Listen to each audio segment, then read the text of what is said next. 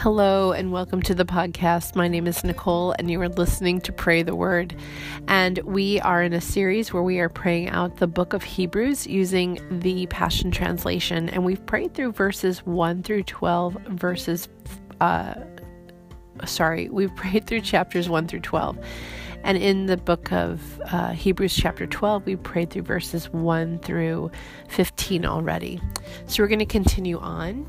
And we're going to start in verses 16 and following. We're using the Passion Translation. And again, our purpose is to be still before the Lord, to pray out His purposes and His plans and intentions for our region and our nation and our world. And it's good when we pray together. There is power when we pray together, when two or more agree. So as Holy Spirit highlights things for you, Lord Jesus, I just agree with the prayers that are prayed through your power and your prompting that my brother and my sister is praying out. And thank you, Lord, for sending them to this podcast. We can agree together for your purposes and plans for our regions, our nation, and our world. So we're going to start in Hebrews chapter 12, verse 16. We're going to back up. We're going to read a little bit into this so that we understand the context a little bit better. So we'll start in verses 14, but we'll start praying through 16 and following. So Holy Spirit, thank you so much. We just invite you to come and just quiet hearts, align our hearts, help us to see you, help us to hear your voice, open the eyes of our heart, open our ears, God, to hear, and help us to align ourselves with what you are doing in us, through us, in our region, our nation, and our world. We want to say yes to your purposes and plans, God. We want to align ourselves with your purposes and plans no matter where they go. Jesus, you are the leader. We follow you. We follow you and trust you that it is good. Verse 14, in every relationship be swift to choose peace over competition and run swiftly towards holiness, for those who are not holy will not see the Lord. Watch over each other to make sure that no one misses the revelation of God's grace, and make sure no one lives with a root of bitterness sprouting within them, which will only cause trouble and poison the hearts of many. Be careful that no one among you lives in immorality, becoming careless about God's blessings, like Esau, who traded away his rights as the firstborn for a simple meal. And we know that later on, when he wanted to inherit his father's blessing, he was turned away, even though he begged for it with bitter tears, for it was too late to repent. God, you've highlighted this passage for me before. And God, again, I'm reminded that you are speaking to believers here in this inspired word. Through the writer of Hebrews, you are speaking to believers, and you are saying, be careful that no one among you lives in immorality. That's to believers, becoming careless about God's blessing. God, you have promised us an inheritance that is ours right now, and we continue to walk in and receive fully, God. And we do become careless. God, I confess, I have become careless in so many ways about the inheritance that I have as a daughter. It's amazing to me that I do, because I lived 23 years of my life outside of relationship with you. Although I know, I can see how you knew me and you protected me in so many ways. But God, I know what it's like to live without your blessing. I know what it's like to live outside of the family of God. And then I've been brought in, and it's been longer than that, where I have lived with you.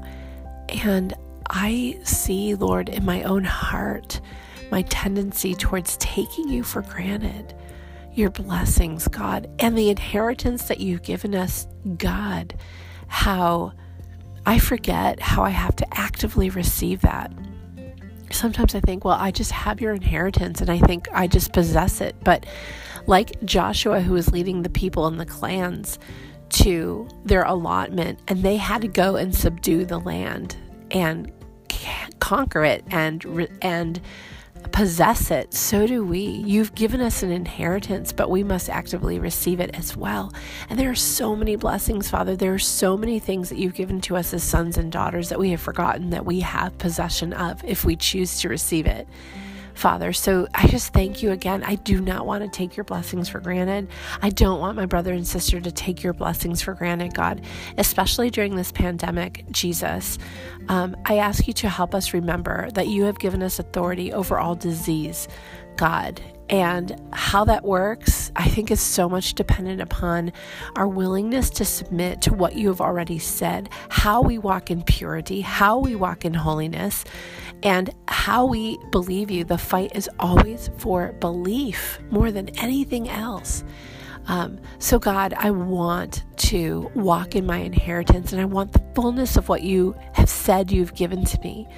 God, I don't want to be like Esau, who traded away his rights as the firstborn for a simple meal. I do not want to trade away my inheritance, Lord, in these days for the comforts of this world, for the comforts of notoriety, the comforts of being known and seen by man. I don't want to trade, Lord, my inheritance. I want, like Moses, to be counted among your people, even if that bears reproach, God, because my inheritance is far greater in you than it is in the world, God. God, it says in verse 17, we know that later on when Esau wanted to inherit his father's blessing, he was turned away, even though he begged for it with bitter tears, for it was too late then to repent. Esau was still a son, and he still got an inheritance, but he missed, because he was a son, but he missed the fullness of the blessing. God, I take that as a word of warning for myself. I will always be your daughter, but what I receive from you is highly dependent upon me in terms of walking in obedience and walking in holiness, walking in belief of you, God. You can pile up all the Christmas gifts you want under the tree, but if your child will not open them, they will not receive what you bought for them.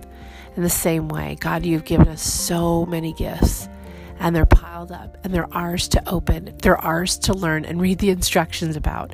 They're ours to assemble. They're ours to put together. They're ours. But there is a responsibility on our part, Father. And for me, God, I feel the fight in my own body, God. I feel the fight in my own mind to just be dull and to not fight hard for my inheritance. God, but I want to fight. And every time I come to you and pray like this, Lord, I get clarity again. So thank you, God. I do not want to be godless. I do not want to trade away my rights to my inheritance because of foolishness and temporary living.